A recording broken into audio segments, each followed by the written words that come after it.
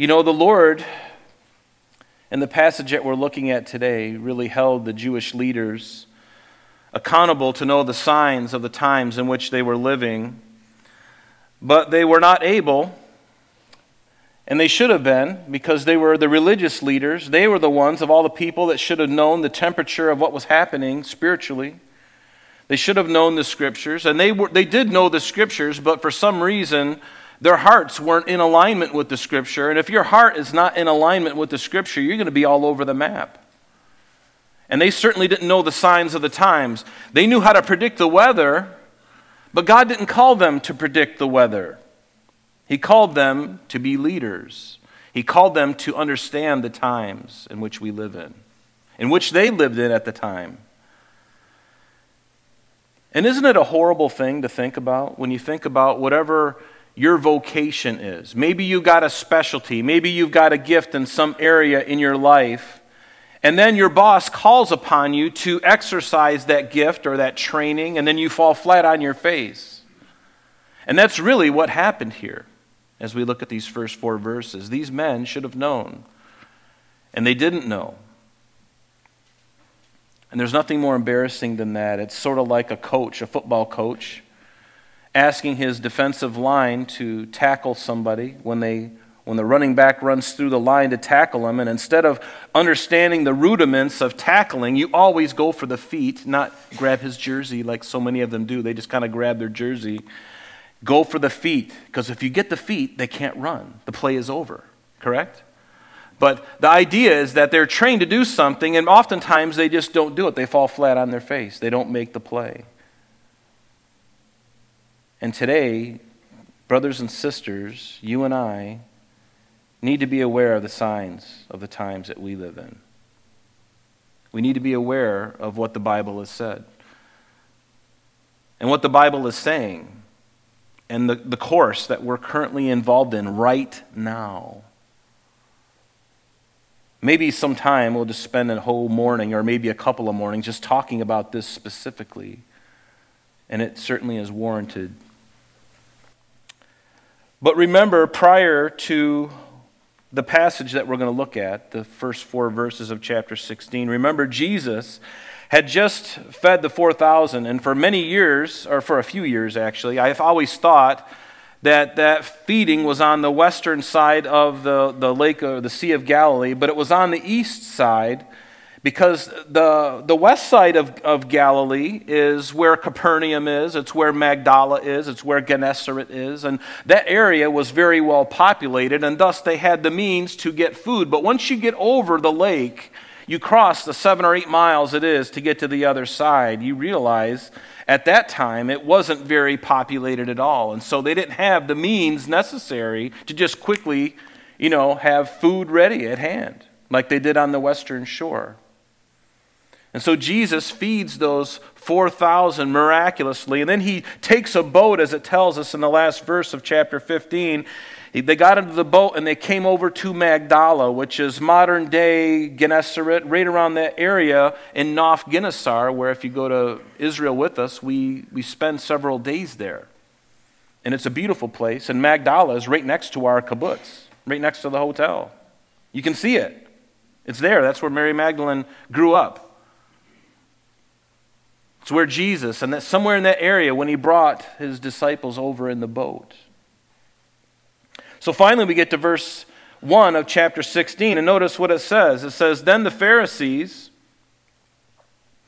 and the Sadducees came, testing him, asked that he would show them a sign from heaven. And he answered and said to them, when it is evening, you say it will be fair weather, for the sky is red, and in the morning it will be foul weather today.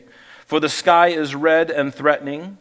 Hypocrites, you know how to discern the face of the sky, but you cannot discern the signs of the times. A wicked and adulterous generation seeks after a sign, and no sign shall be given to it except the sign of the prophet Jonah. And he left them and departed. And it was good that he did, because they weren't really interested. They were speaking all these things with their mouths, but their hearts weren't in alignment. Has that ever been true of you? I talk a big game, but when it really comes down to the moment, I've got nothing, It's like playing poker. Not that anybody do it, but you're every hand that you get, you're putting out $1,000, and you get the last card. You got this big smile on your face, and you realize you've got nothing. Got nothing. So let's go back to chapter 1, or verse 1 of chapter 16.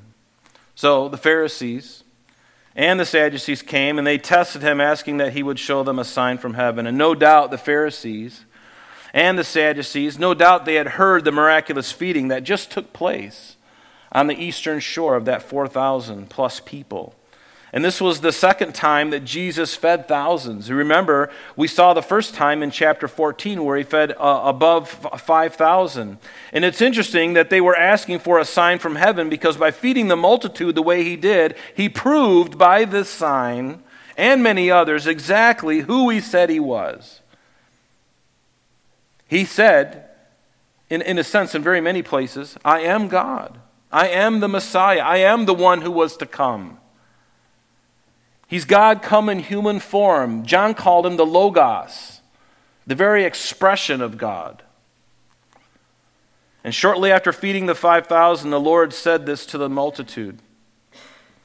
Again, showing that he was the real bread that came down from heaven. And what am I talking about? It's in John chapter 6. Let me just read it to you. And it says, Jesus answered them, and this is right on the heels of feeding the 5,000. He said, most assuredly, I say to you, you seek me not because you saw the signs, but because you ate of the loaves and were filled. Do not labor for the food which perishes, but for the food which endures to everlasting life, which the Son of Man will give you, because God the Father has set his seal on him. And then they said to him, what shall we do that we may work the works of God? And he answered and said to them, this is the work of God. And this is really important for us today, important for them too. This is the work of God, that you believe in him whom he has sent. Whom did God the Father send? He sent Jesus. And the work of God is to believe on him whom he sent. That's what we have to do. That's what we have to get after. Not trial, rituals and things and cleanings and cups and all these other things and making your outward look fine when inwardly you're just a bunch of garbage. You ever feel like that? Inside, you're just like, Lord, I know I'm garbage on the inside. I have a nice showcase, and I wore the tie for that reason. Everything looks good on the outside, but inside, ugly. And they said to him, what shall we do? And he said, this is the work of God, that you believe in him whom he has sent. And therefore they said to him, what sign then, notice, what sign will you show us then, that we may see it and believe you? In other words, seeing is believing for these people. But God says seeing is not believing. Believing is seeing. Once you believe, then you see all kinds of things. But until you believe, you're completely blind. But they said, show us a sign that we may see it and believe you. What work will you do? And they're all uptight. He says, our fathers ate manna in the desert, as it is written, he gave them bread to eat from heaven. And Jesus said to them, most assuredly I say to you that Moses did not give you the bread from heaven, but my Father gives you the true bread from heaven. For the bread of God is he who comes down from heaven and gives life to the world. Jesus obviously speaking very clearly of himself. Then they said to him, Lord, give us this bread always. Jesus said, I am the bread of life. He who comes to me shall never hunger, and he who believes in me shall never thirst. But I said to you that you have seen me, and yet do not believe. All that the Father gives me will come to me, and the one who comes to me I will in no means cast out. For I have come down from heaven, not to do my own will, notice that, but the will of him who sent me. And this is the will of the Father who sent me, that of all he has given me, I should lose nothing, but should raise it up at the last day. Remember that. That I should raise it up at the last day. Yes, there's coming a resurrection for the church. It's called the rapture. Are you looking forward to that? I'm looking forward to it.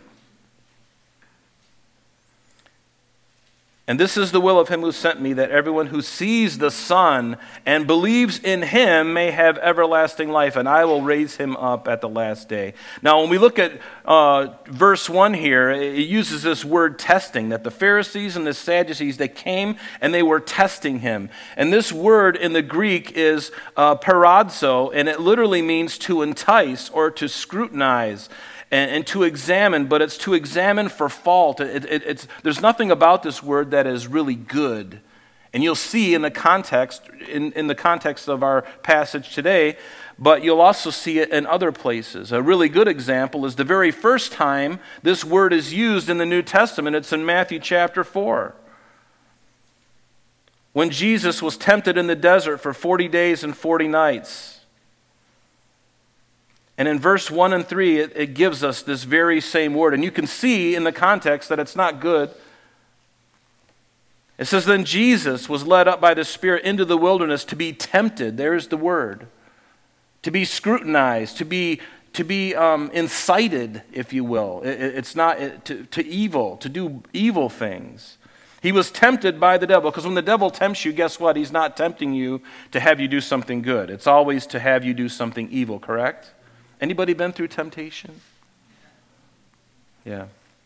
But when he had fasted 40 days and 40 nights, afterward he was hungry. And then in verse 3, now when the tempter came to him, here it's used in the verb, in the noun, came to him, he said, if you are the Son of God, command that these stones become bread. But he answered and said, it is written, man shall not live by bread alone, but by every word that proceeds from the mouth of God. Do we believe that? Is the word of God that precious to me? That it's more to me than bread, more than food? Is it more important to me than my next meal?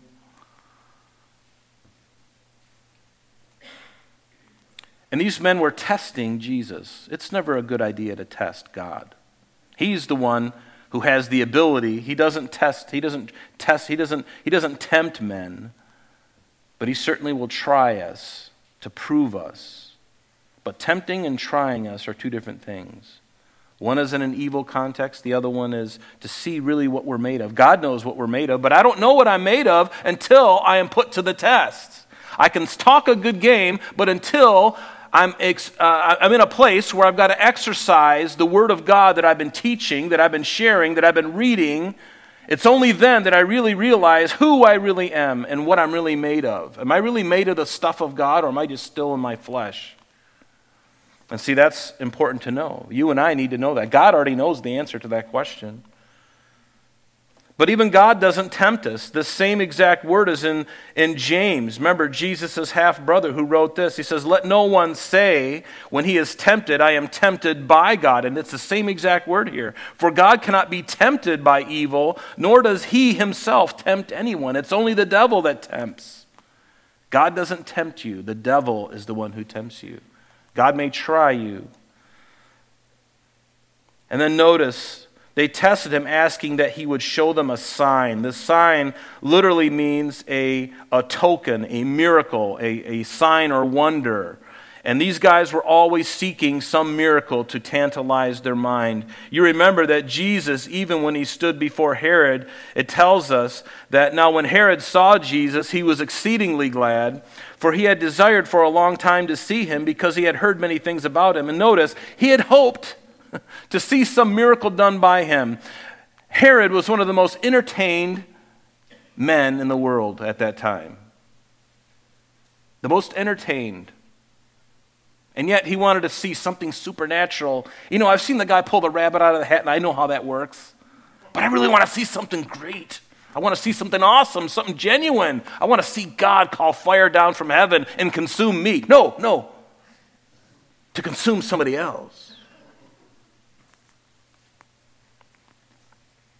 As religious leaders, these scribes, these Pharisees, they should have believed on Jesus. But they were more interested about being entertained. And some Christians are like this today. Instead of going to church to be ministered to in the Word, they endure the teaching so that they can come for the worship team. Now, it may not be that way here. I don't know. But in some places, the worship team is what's matter. And the food that they serve afterwards. Boy, if the worship team is hot and they're serving something good, I'm at church. Pastor, I don't want to really get in the Word so much. It's like, where is the priority, church? Where is it? I know where you're, because you're here. You know what the priority is, but I know that this message goes way beyond these four walls. So I'm asking, church, what is the priority? Do you really know what worship is? I'm growing in my understanding of worship, but let me suggest to you that much of what is happening in churches today is not worship. It's sanctified entertainment. They may draw large crowds, but there's no change in the person's life. God didn't call us to fill a building to be entertained. He called us to fill the building that we could learn more about Him, that we could worship Him, and then leave these four walls and be examples to the world around us that are dying in their sin. So some people even choose a church because of the amenities the church has and whether it has a lot of activities for the kids. Well, your church may have a lot of activities for the kids, but are they teaching the kids the Bible? Are they even opening the Bible? Is the church that they're going to, is it rightly dividing the Word of God? Are you and your children being fed? The leading of the Holy Spirit and the pastor's attitude and approach to the Word of God, that should be what determines where you go. Not what the worship team does, not what the amenities of the church has, or how many activities are for the kids. And yet people today, their priorities are all wrong. They're wrong, and I get it, because I have a daughter, and I understand you want things for the kids. You want to keep them interested, but what is more important than being entertained and having crafts and stuff? And we do crafts here. But we also teach the Word of God, because that is the thing that they need more than anything else. That's the only thing that's going to keep them. Are they teaching systematic studies, or are they doing topicals and just a 15-minute sermonette on, and then 45 minutes of worship? What is it? Is the pastor of that church reaching out to you when you're sick or when you've had surgery? Or when you've lost a loved one? Or is he so focused on being a scholar and a radio or a TV personality that he has no longer any time to shepherd? Is he filled with the Spirit of God? But these men wanted to be entertained.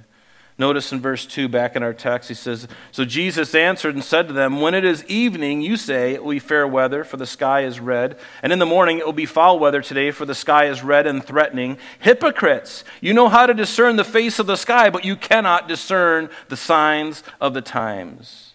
And you and I are all familiar with the old nursery rhyme, red sky in morning, sailor take warning. Red sky at night? Yes. You got it all. Because the weather patterns, they always, at least in America and some places in the Middle East, they move from west to east. They move in an easterly direction. And then the sun comes up on the east and it sets in the west. So as these patterns are moving and the sun is coming up, the moisture in the atmosphere can tell whether it's going to be a rainy day or not. The sky looks a little pink, and so you don't go out. I grew up in southwest Florida on an island, and we had fishermen all along our canal that we lived on, and they would abide by that. If the sky is pink when they wake up, they might not go out as far into the Gulf of Mexico. They might only go out into Charlotte Harbor or whatever. But red sky at night, that means the storm is past. And usually when a storm is past, there's brighter days ahead. And Jesus is saying to these men, you can understand that, and you should have been able to discern the times in which you live in right now, Mr. Pharisee, Mr. Sadducee, Mr. Scribe, the Bible teachers of the day. You should have known this. You should have been teaching it to the people. But he says, a wicked and adulterous generation,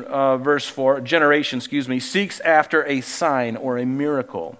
And no sign will be given to it except the sign, notice, of the prophet Jonah. Something that's already happened. I'm not going to do something new for you. I'm not going to tap dance with a monkey on my shoulder who's holding a little, can full of coins in it.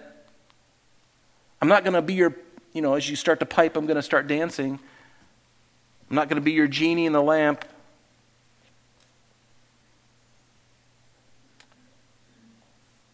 No sign but the prophet Jonah. He left them and departed. And so this is not the first time that Jesus said this to the Pharisees.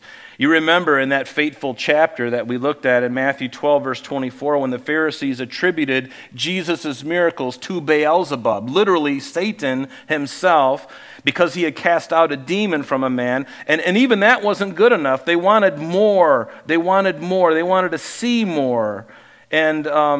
But the fateful chapter where they outwardly reject Jesus, notice what he says in Matthew 12, beginning in verse 38. It says, "Then some of the scribes and the Pharisees," again, this is prior, "answered, saying, 'Teacher, we want to see a sign from you.'" It's almost like a broken record. Remember the old vinyl when you had them, and then the needle would get on there and it go, and you're like, and you had to tap it to keep it going? Well, that's what these guys were. They were stuck on this little thing, you know. We want a sign. We want a sign. Oh boy, we want a sign. Show us a sign. Make us feel good.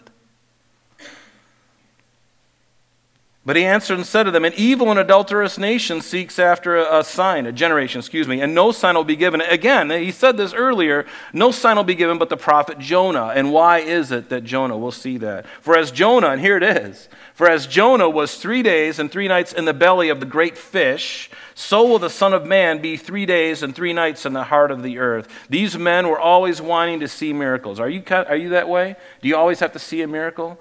And yet they didn't see. And even though they had seen many, they still would not believe. Notice I said they would not. Not that they could not, but they would not. There's a big difference. It's a matter of the heart and a matter of the will, isn't it? It's always about the heart.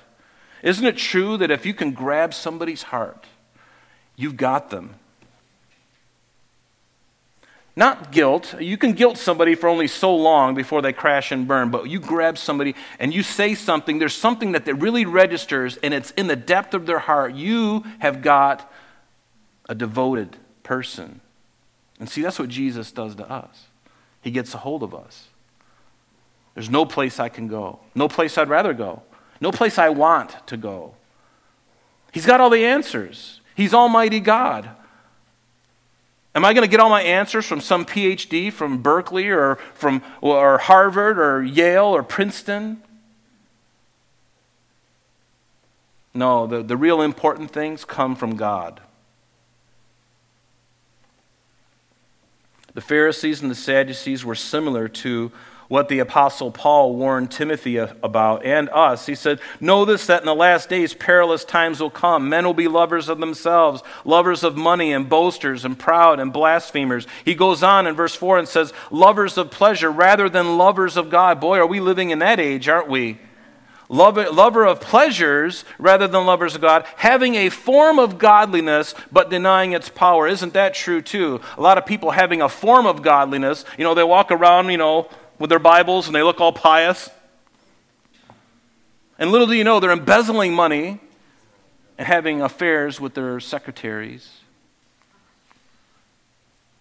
Oh, but the outward looks good. Suit and tie. Looking good, man. Wretch. What a wretch. And then in verse 7, always learning and never able to come to the knowledge of the truth. That's who these guys were. And unfortunately, our world, even many churches, are filled with people like this. Not any of you. But there are people ever learning but never able to come to the knowledge of the truth. And this was the first time the Pharisees and the Sadducees, they were usually in disagreement with one another. This is the first time that they joined together. And one divine said this was the first time the Pharisees and Sadducees, usually in disagreement, joined hands to trap Jesus. And sometimes, isn't it true, enemies will band together that are normal enemies. They'll band together to fight an even greater enemy. We saw this in the Kings, in the Chronicles, in the Kings of Judah. We saw this happening as well. It's very common in history. They had always been at odds with one another. And the Apostle Paul, before the Sanhedrin, this is a really great expose of this. And Acts 23, beginning in verse 6, says that this is when Paul stood before the Sanhedrin. And when Paul perceived that one part were Sadducees and the other Pharisees, he cried out in the council, "Men and brethren, I am a Pharisee, the son of a Pharisee. Concerning the hope and resurrection of the dead, I am being judged." And when he had said this, a dissension arose between the Pharisees and the Sadducees, and the whole assembly was divided. For Sadducees say there is no resurrection. Remember that. Most of you know it. For the Sadducees say there is no resurrection and no angel or spirit, but the Pharisees confess both. But there arose a loud outcry, and the scribes of the Pharisees' party arose and protested, saying, "We find no evil in this man." And they go on. But the Sadducees were the ones who didn't believe in the resurrection. So it's amazing how Jesus' influence was able to bring these two groups that were normally at odds, to bring them together. And this is not uncommon. In Luke chapter 23, remember when Jesus was standing before his accusers, standing before Herod? It says that then Herod, with his men of war, treated Jesus with contempt and mocked him, arrayed him in a gorgeous robe, and sent him back to Pilate. And that day, Pilate and Herod became friends with each other, for previously they had been at enmity with each other. The old adage, birds of a feather fly together, don't they? There's a bigger enemy. We're all going after him, so now we combine forces.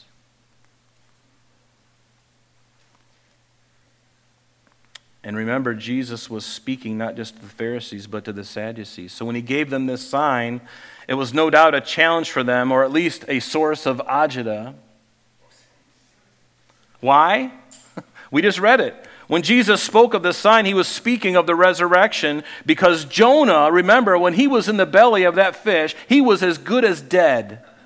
I don't know if anybody's been in the belly of a fish, but if that fish doesn't vomit you out, or whalers don't get it in time and slice the belly and you come splashing out, you're dead.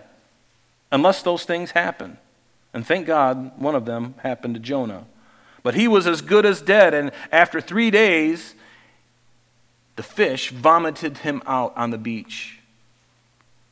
Got close enough and just regurgitated. Probably, who knows, if I was inside that belly, I'd be like doing this, pounding him, giving him really gastric intrusions. And no doubt Jesus was speaking. He was speaking about the resurrection, really, wasn't he?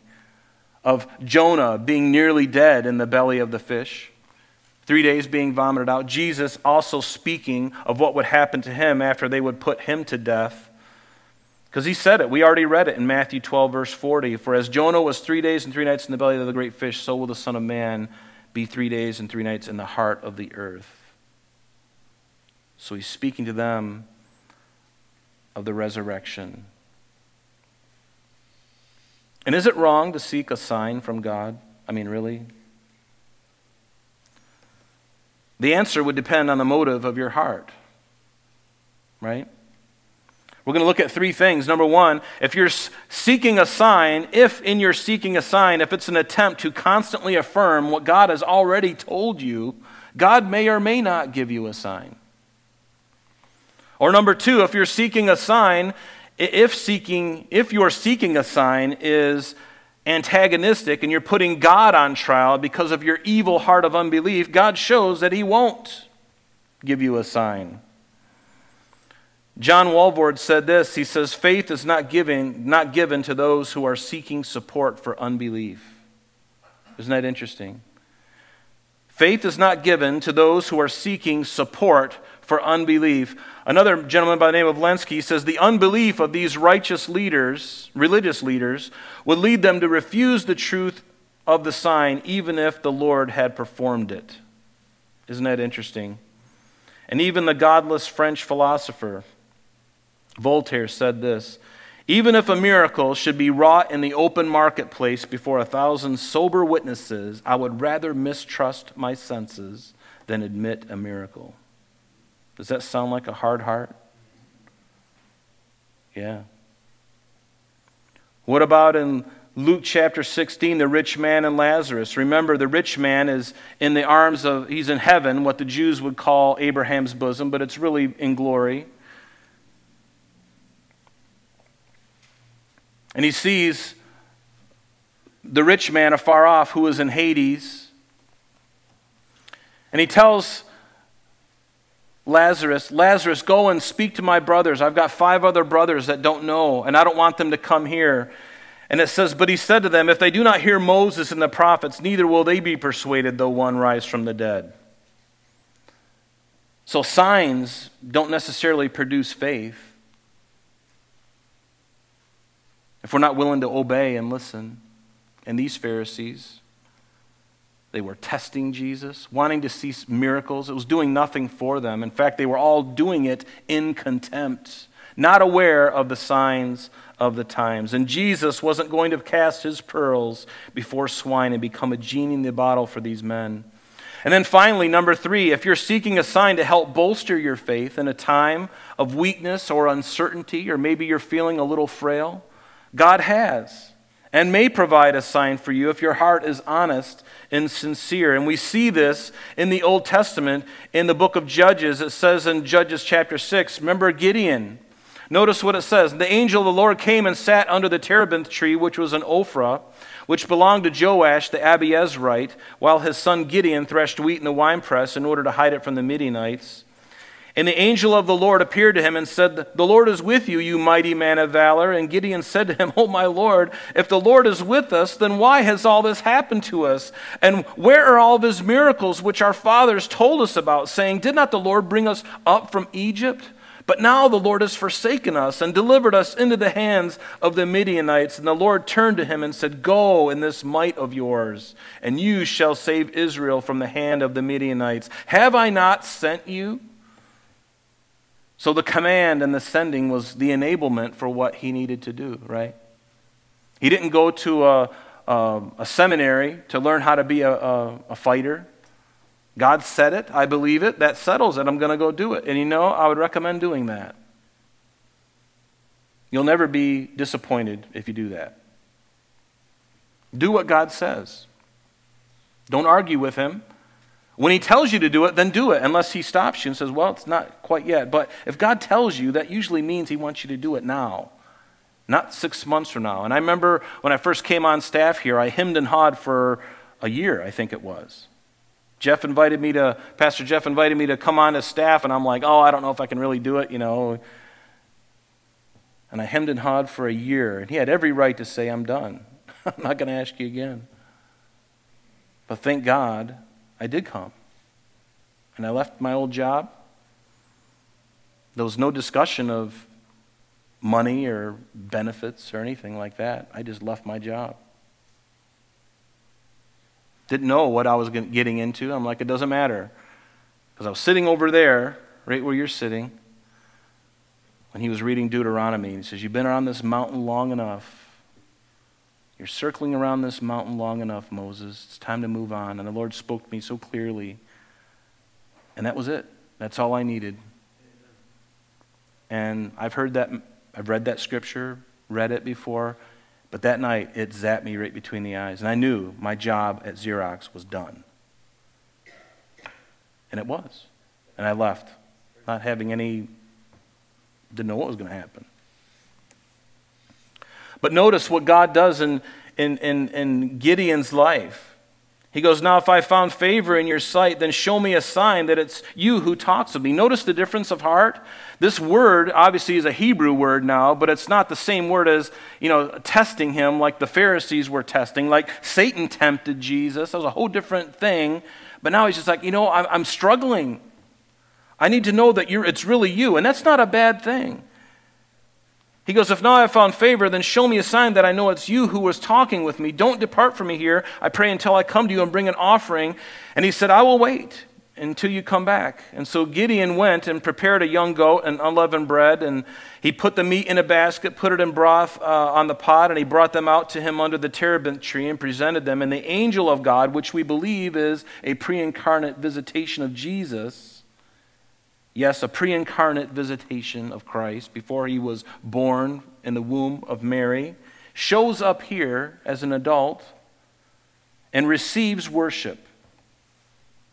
And the angel of the Lord put out the end of his staff that was in his hand, touched the meat and the unleavened bread, and fire arose out of the rock, consumed the meat and the unleavened bread, and the angel of the Lord departed out of his sight. Now Gideon perceived that he was the angel of the Lord. So Gideon said, Alas, O Lord God, for I have seen the angel of the Lord face to face. And you remember what happens. We're going to skip over a chunk of this. But in verse 36, so Gideon says, if you will save Israel by my hand.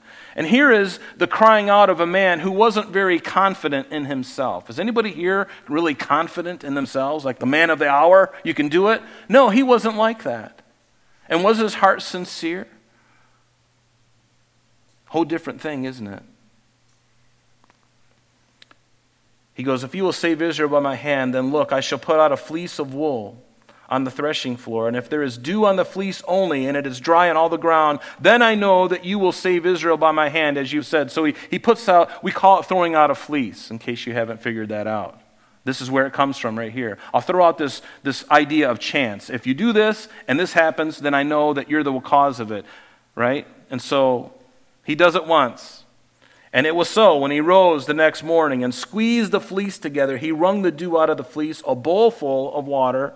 And then Gideon said to God, do not be angry with me, but let me just once more, I pray, just once more with the fleece. Let it be dry only on the fleece, but on the ground let there be dew. And God did so that night. And it was dry on the fleece only, but there was dew on all of the ground. And see, here is the difference of somebody who's testing.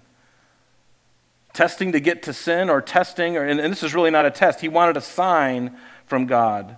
Not because he was being selfish and he was unbelieving, he was struggling. And isn't it true, a bruised reed God will not break, and a smoking flax he won't quench. He's not going to take the mustard seed of faith that you have and go, it's not good enough, and then stomp on it. Just not good enough. You didn't make the cut, kid. Sorry, hit the bricks. Does that sound like the Lord? Sounds like a lot of people. But God is not like that. Jesus is not like that. He goes, you got that much? He starts to fan the flame. You know that when you're trying to be a man and you get out your flint, remember, and you're trying to make a fire like a man in the forest, and you get out your flint thing and you're striking it, and finally you get something going, and you're starting to blow it, and then you put some more stuff on it, and you're creating the smoke thing, the smoke signals. Anybody done that, or am I the only one?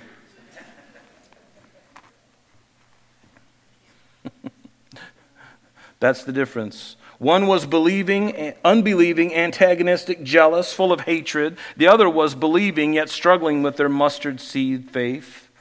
And while I wouldn't recommend making a general practice out of making fleeces before the Lord, pray and trust in the Lord. Trust Him. Now I want to go back to verse 3. Because notice, in the morning, he says, it will be foul weather today, for the sky is red and threatening. Hypocrites, he says, you know how to discern the face of the sky, but you cannot discern the signs of the times. And the scribes and the Pharisees, they were experts in the law, and they should have been able to interpret the signs of the times, but instead, all they could do was predict the weather.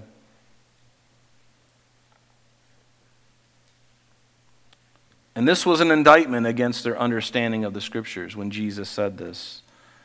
They had become the apostates of what Jude had spoken of. They had become those who are clouds without water carried by the winds. And when he says you know how to discern the face of the sky, you cannot discern the sign of the times. This Greek word literally means not concerning time and space, but rather a fixed or set time. Think of it like a season, if you will. Speaking of God's divine program. They should have known what God's divine program was at that time. And so what were some of the signs that these Pharisees should have seen? We're just going to look at 3 of them really quick. John the Baptist. We know that John had claimed that he was the fulfillment of Isaiah 40 verse 3. In John chapter 1 verse 19, remember they came to John and out in the wilderness as he was baptizing, and they asked him, says, who are you? And he confessed and did not deny. He says, I am not the Christ. And they asked, well, what then? Are you Elijah? He says, I'm not. Are you the prophet? He answered, no. And then they said, who are you, that we may give an answer to those who sent us? What do you say about yourself? And he said, I am the voice of one crying in the wilderness. That should have been a sign to them. Because Jesus spoke about this in Malachi, or in chapter 11, of Matthew. Jesus said this, he says, "For all the prophets in the law, they prophesied until John," speaking of John the Baptist. "And if you are willing to receive it, he is Elijah who is to come."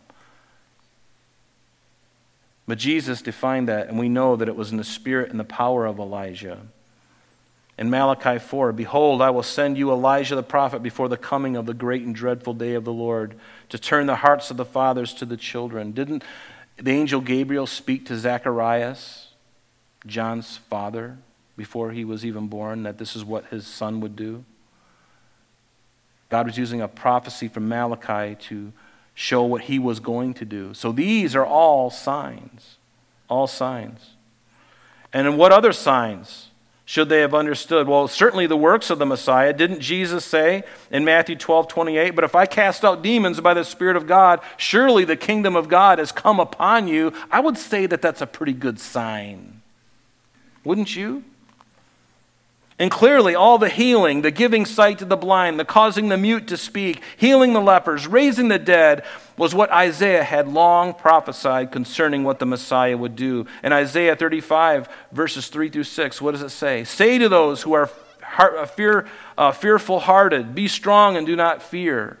Behold, your God will come with vengeance, with the recompense of God. He will come and save you. And then the eyes of the blind shall be opened, and the ears of the deaf shall be unstopped. The lame shall leap like a deer, and the tongue of the dumb sing. For waters shall burst forth in the wilderness and streams in the desert." I'd say that's a pretty good sign. Didn't Jesus point to those things? Didn't he perform those miracles literally in their midst? Yes, he did. And what about Daniel? Speaking of the death of Christ, Jesus spoke that he would die, in 3 days he would rise. They ought to have realized this in Daniel's prophecy, these experts in the law, these experts in the Old Testament. In Daniel chapter 9, verse 25, we've heard this before. "Know therefore and understand that from the going forth of the commandment to restore and rebuild Jerusalem until Messiah the Prince, there shall be 7 weeks and 62 weeks, totaling of 69 weeks," correct? We can all do the math. 62 plus 7 is 69. "And after the 62 weeks," meaning after the 7 and then after the 62, "Messiah shall be cut off, but not for himself." Not because he committed crime. He was crucified. They should have known that his time was coming up. They should have gone back to Daniel 9 and said, the Messiah, if he's really the Messiah, he's not going to be here long, because it tells us that he is going to be cut off. And that word in the Hebrew literally means to be killed. They didn't want to hear that. They wanted the kingdom now. They didn't want their king to die. They wanted to throw off the yoke of Rome. So this didn't fit their narrative of Jesus dying.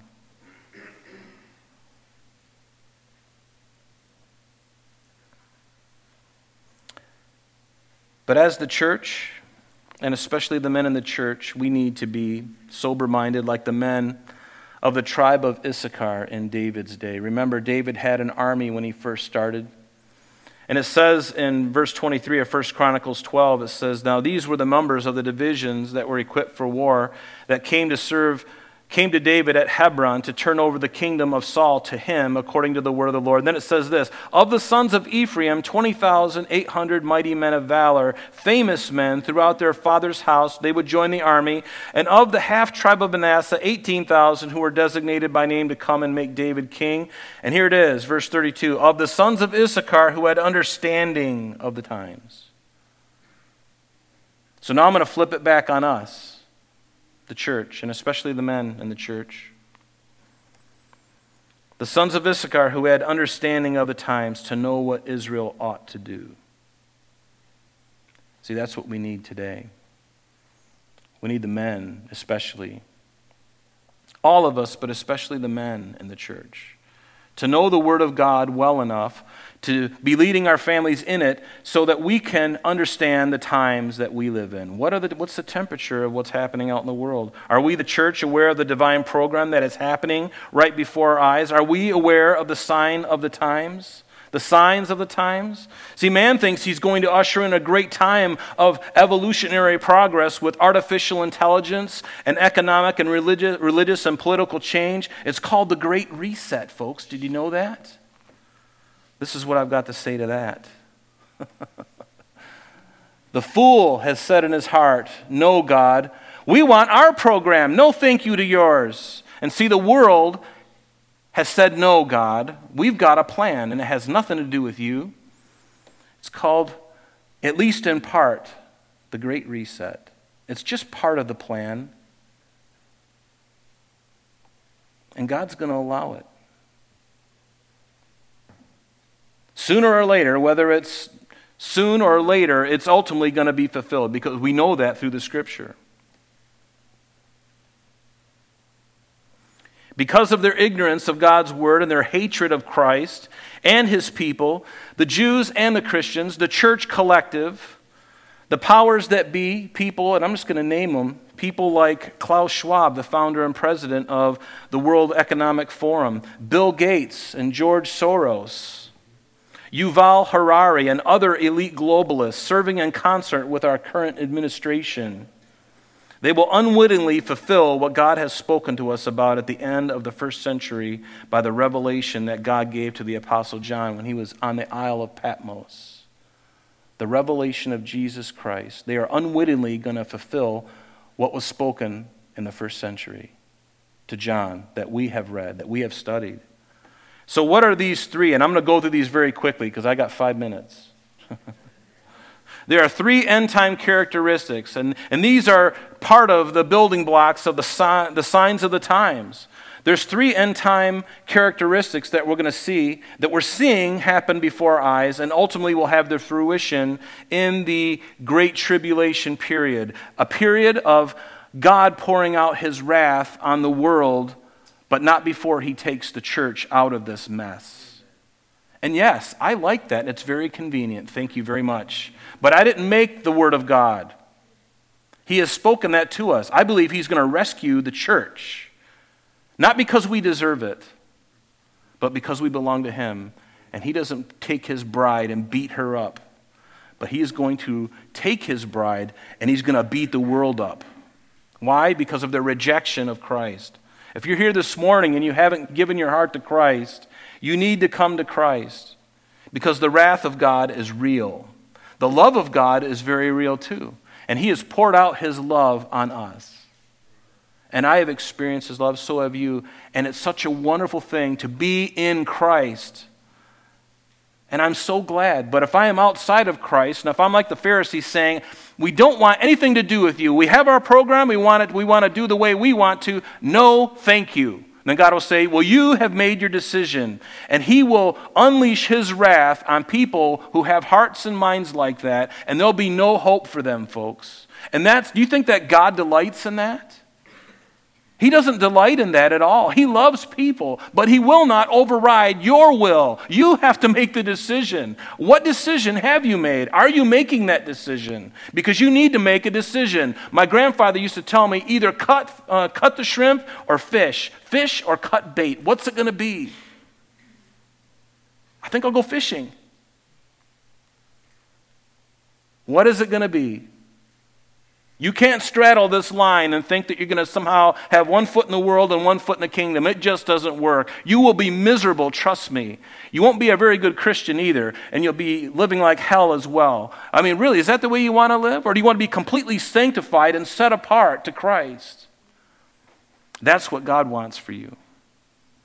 And that's where the blessing is.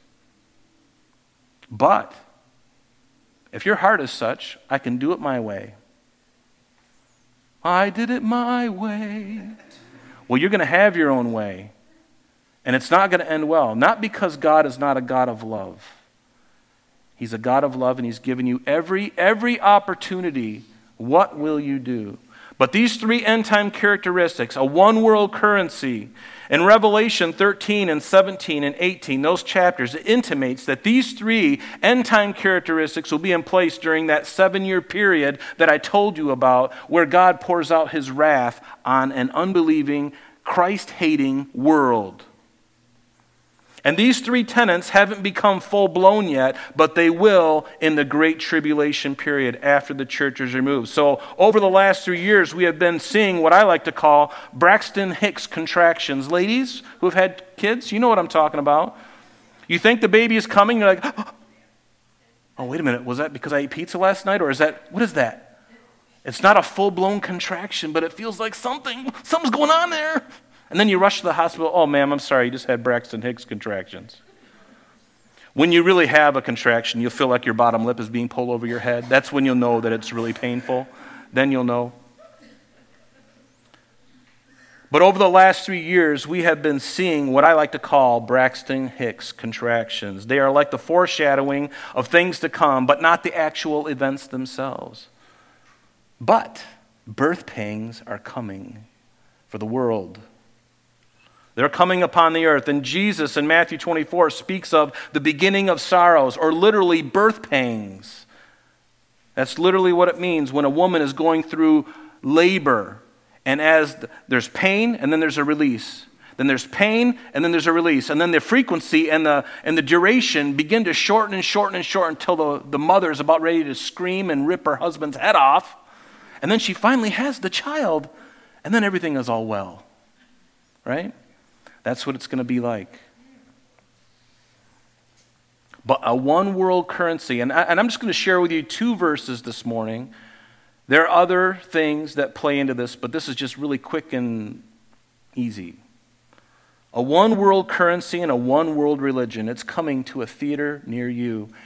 And the one world religion is slowly forming. The true church is being ostracized, being canceled. While churches that embraced LGBTQ and embrace homosexuality and transgenderism, it's one thing if you come in here and you're like that and you really want to change, then praise the Lord. But there are people who won't set foot in a church. That's a challenge to me because I need to love those people. But they have to make the decision, right? But a one-world religion is forming right before our eyes. Why do you think all these church splits? Why do you think the Free Methodists have split into 2 different camps now? There's one that are holding more of their traditional line, and the other ones that are having women and homosexuals in the pulpit, and they're having gay pride, things right in their churches with the rainbow flags, and and bringing up kids and having dances. I mean, it's crazy. It's demonic. But that's the church the world wants. Because it's all inclusive, all for the sake of love. Right? Are you kidding me? Is that love? We know that that's not love. God loves you enough to tell you the truth. He made 2, male and female. That's it. There should be 2 boxes on every application, male or female. Not this whole list of, I have no idea, I'm confused. 2 genders. One world religion that's happening right before our eyes. Even the Catholic Church, I hate to say, is embracing it. Many Protestant churches are embracing it. We will not embrace it. Why? Because the Bible says so. And I'm going to be following Christ. Are you? The pressure is on, folks. The pressure is going to be on you like any other time in history of the world. Your job is going to be on the line if you don't write down and say, I subscribe to this and I believe in this and I trust this and I got to let it happen. It's one thing to be kind to people who have made that decision. That's their decision they have to make. I don't have to be bigoted and hate them. I don't. I hate what's being done to them. But I don't hate them, and neither does Jesus. But he will give them their choice if they continue in it. One world religion, it's all happening. But look what it says in Revelation chapter 13. And I'm going to take you just a few minutes longer. Is that okay? It won't be long. Promise.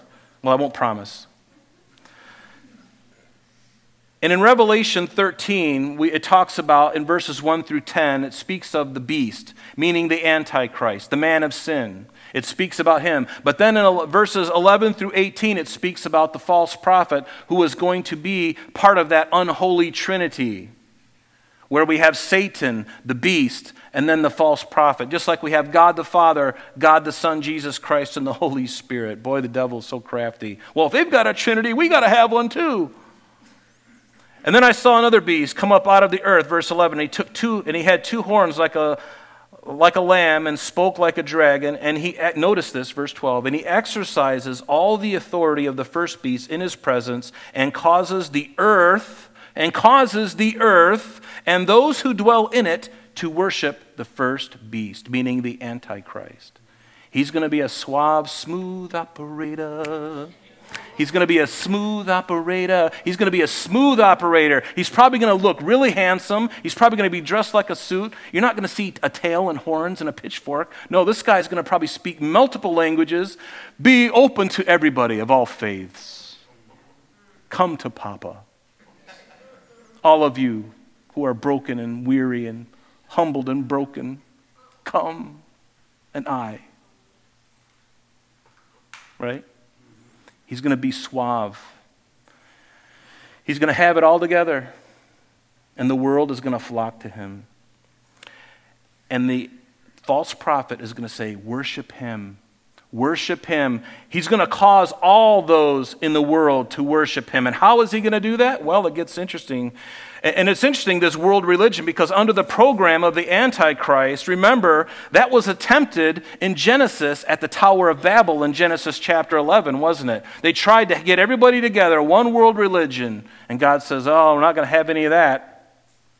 And he confused the languages, and all of a sudden they're looking at each other going, no habla inglés. They had no idea. They couldn't speak to one another, and the project had to be forfeited. But now, what failed in the garden, what failed in Genesis 11 is now God's going to allow it to happen. And they're going to all come together and sing, we are the world, we are the children. Have a Coke and a smile. You remember that commercial?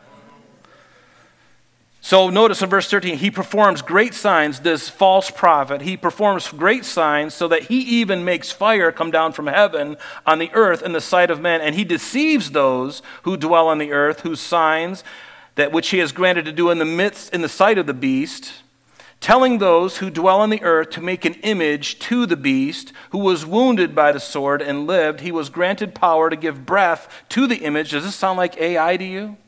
Yeah. We're here.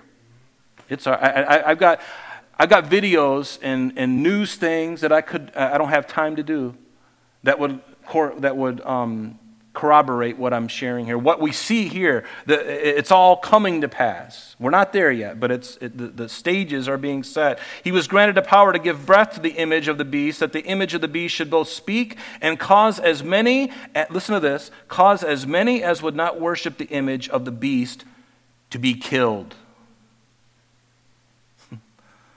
That's coming, folks. And how is he going to do it? And here it is. When they got your pocketbook, they got you. He causes, verse 16, all, both, small and great, rich and poor, free and slave, to receive a mark. Think of it as a chip. It could be a chip. It could be something else, subdermal. And they're already doing this stuff over in Sweden. I've already shown you videos of them getting chipped over there, having chip parties. And the young kids love it. Because they don't even know what the Bible says at all. And they're like happy because they can take their thing, have a chip on their hand, and go up to their dorm room and just go like that. And it opens up. Wow.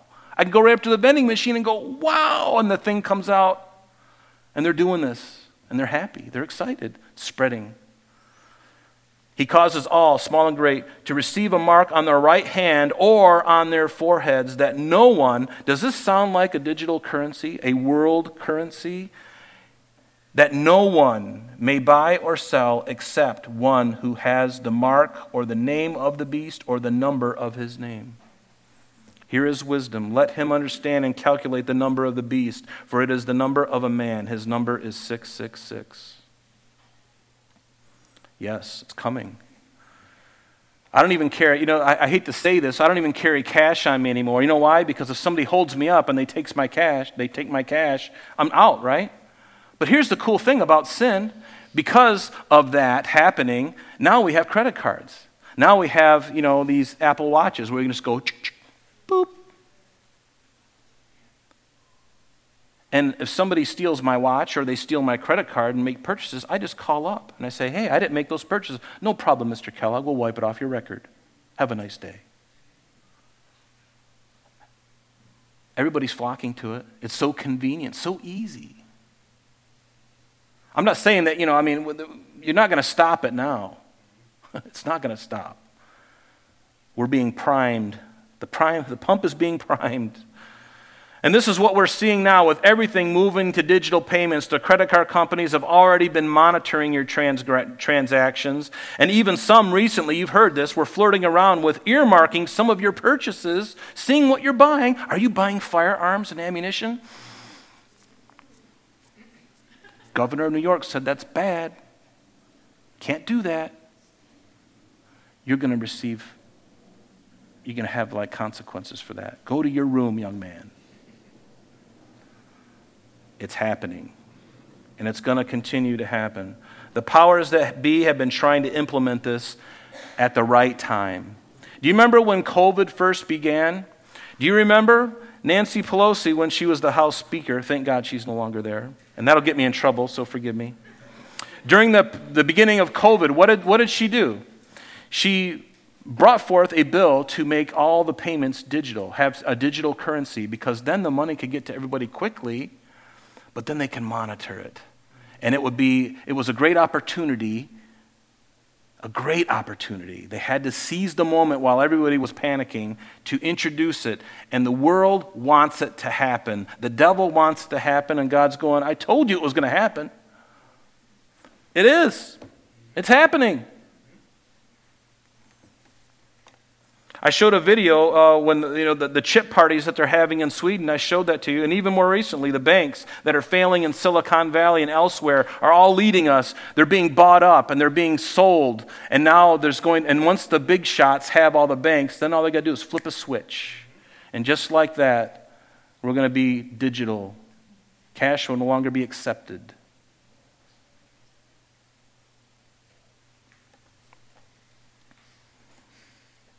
Now, these things are happening. These are Braxton Hicks contractions. But it will all be fulfilled and come to fruition in the Great Tribulation period that I've read. Now, what about the one world government? This will be really quick and short, okay? Klaus Schwab and the company of elite globalists, they're all salivating at this, and they're waiting for the right moment. All the kings and kingdoms of the world representing the revived Roman Empire, which we know is coming in the last days, is forming right in front of under our noses. And the last days in the tribulation, it's going to be there. And they are going to these 10 kings that are going to be over the whole earth. They are going to be giving their authority and they're going to give their authority to one ruler. One ring to rule them all, and in the darkness bind them. Right? One ruler, the Antichrist, the beast, the man of sin, whatever you want to call him. In Revelation, I'll just give you one, and this is really quick and then we're done. Revelation 17, it says, the 10 horns which you saw are 10 kings. There it is, Revelation 17, verse 12. The 10 horns which you saw are 10 kings who have received no kingdom as yet, but they receive authority for 1 hour as kings with the beast. So again, we're speaking of a time yet future, correct? Not now, but in the tribulation period. These are of one mind, and they will give their power and authority to the beast. They will gladly give it to him. One world ruler, and boy, the world is screaming, I just want one ruler. Just tell me what to do. One ruler. It's coming. But did this take God by surprise? Was he hoodwinked? No, in fact, he told us in advance. We've been studying it. If you didn't have an opportunity when we were going through the book of Revelation, I'd encourage you to go online on our podcast or ask for it. I know Tom has got CDs, or you can get them online. You can go through and look, especially chapters 13 through the end. It'll blow your mind. We are so there, folks. And that encourages me. And I don't say these things to scare you or to frighten you, but rather to prepare you and say, the signs of the times are all around us. They were a little blurry about 10 years ago, and now they're a little sharper. And if these things are happening, and we know the tenets of those things in the end are going to come to fruition, and we see those things already in place and moving in that direction, how close are we to the coming of Jesus Christ? And what I mean is the rapture of the church. Folks, have you noticed deception? Have you noticed it? Have you noticed things unraveling globally, not just the United States? We're the last man standing. I hate to say it. We are the last man standing. And they must tear us apart. They must. Otherwise, this program doesn't work. But here's the thing, we don't need to fear. And I hope I haven't put fear into your heart. It is unsettling, and for a couple of years, and forgive me, I know I'm going long here, but for a couple of years I was wrecked. And you've seen me publicly go through this metamorphosis. And it hasn't been easy for me, I'll be honest with you, seeing my country fall apart the way it is. There's no law anymore. It's like people get caught, the news doesn't talk about it, it just gets brushed under the rug, move on. All the things that are happening, with the mind of your heart, you're just like, Lord, what is going on? And he's like, Rob, I told you. I just didn't think it was going to be on my watch, God. I didn't think I was going to see the deterioration and the moving forward very quickly of this plan. And you're allowing it. And he's so good, he told us in advance. My hope is in Christ. I don't worry about the media and what they're doing. I don't worry about the global elitists and what they're doing. Can I encourage you with all of this stuff, and I've been wrecked by this, and I've spent too much time looking into it. Can I encourage you to, as much as you can, just pray. Do what you can do, meaning pray, vote if it matters anymore. Pray and live a life that's worth living for Christ. That is all we can do. It's all God expects us to do. It's all we can do. And I'm going to wait on him. Now it seems like now is the time. The game is on, folks. You don't have to agree with me, but the game is on. And I need Jesus Christ more than ever. I need his truth to permeate every part of my being. I need his character to be built in me so that I can love people and not hate them. The church, we've got the greatest opportunity now. For so long, it has come to such a time as this. Will we rise to the occasion? And what do I mean by that? In holiness, in purity, in love. That's what we need to be about. There's a part of me, because I'm an American and I'm a man, that just wants to grab, It used to be that your enemy, when they showed up on the shores of Normandy, that there was your enemy right in front of you. You could just go take out your gun and blast them. It's not that way anymore.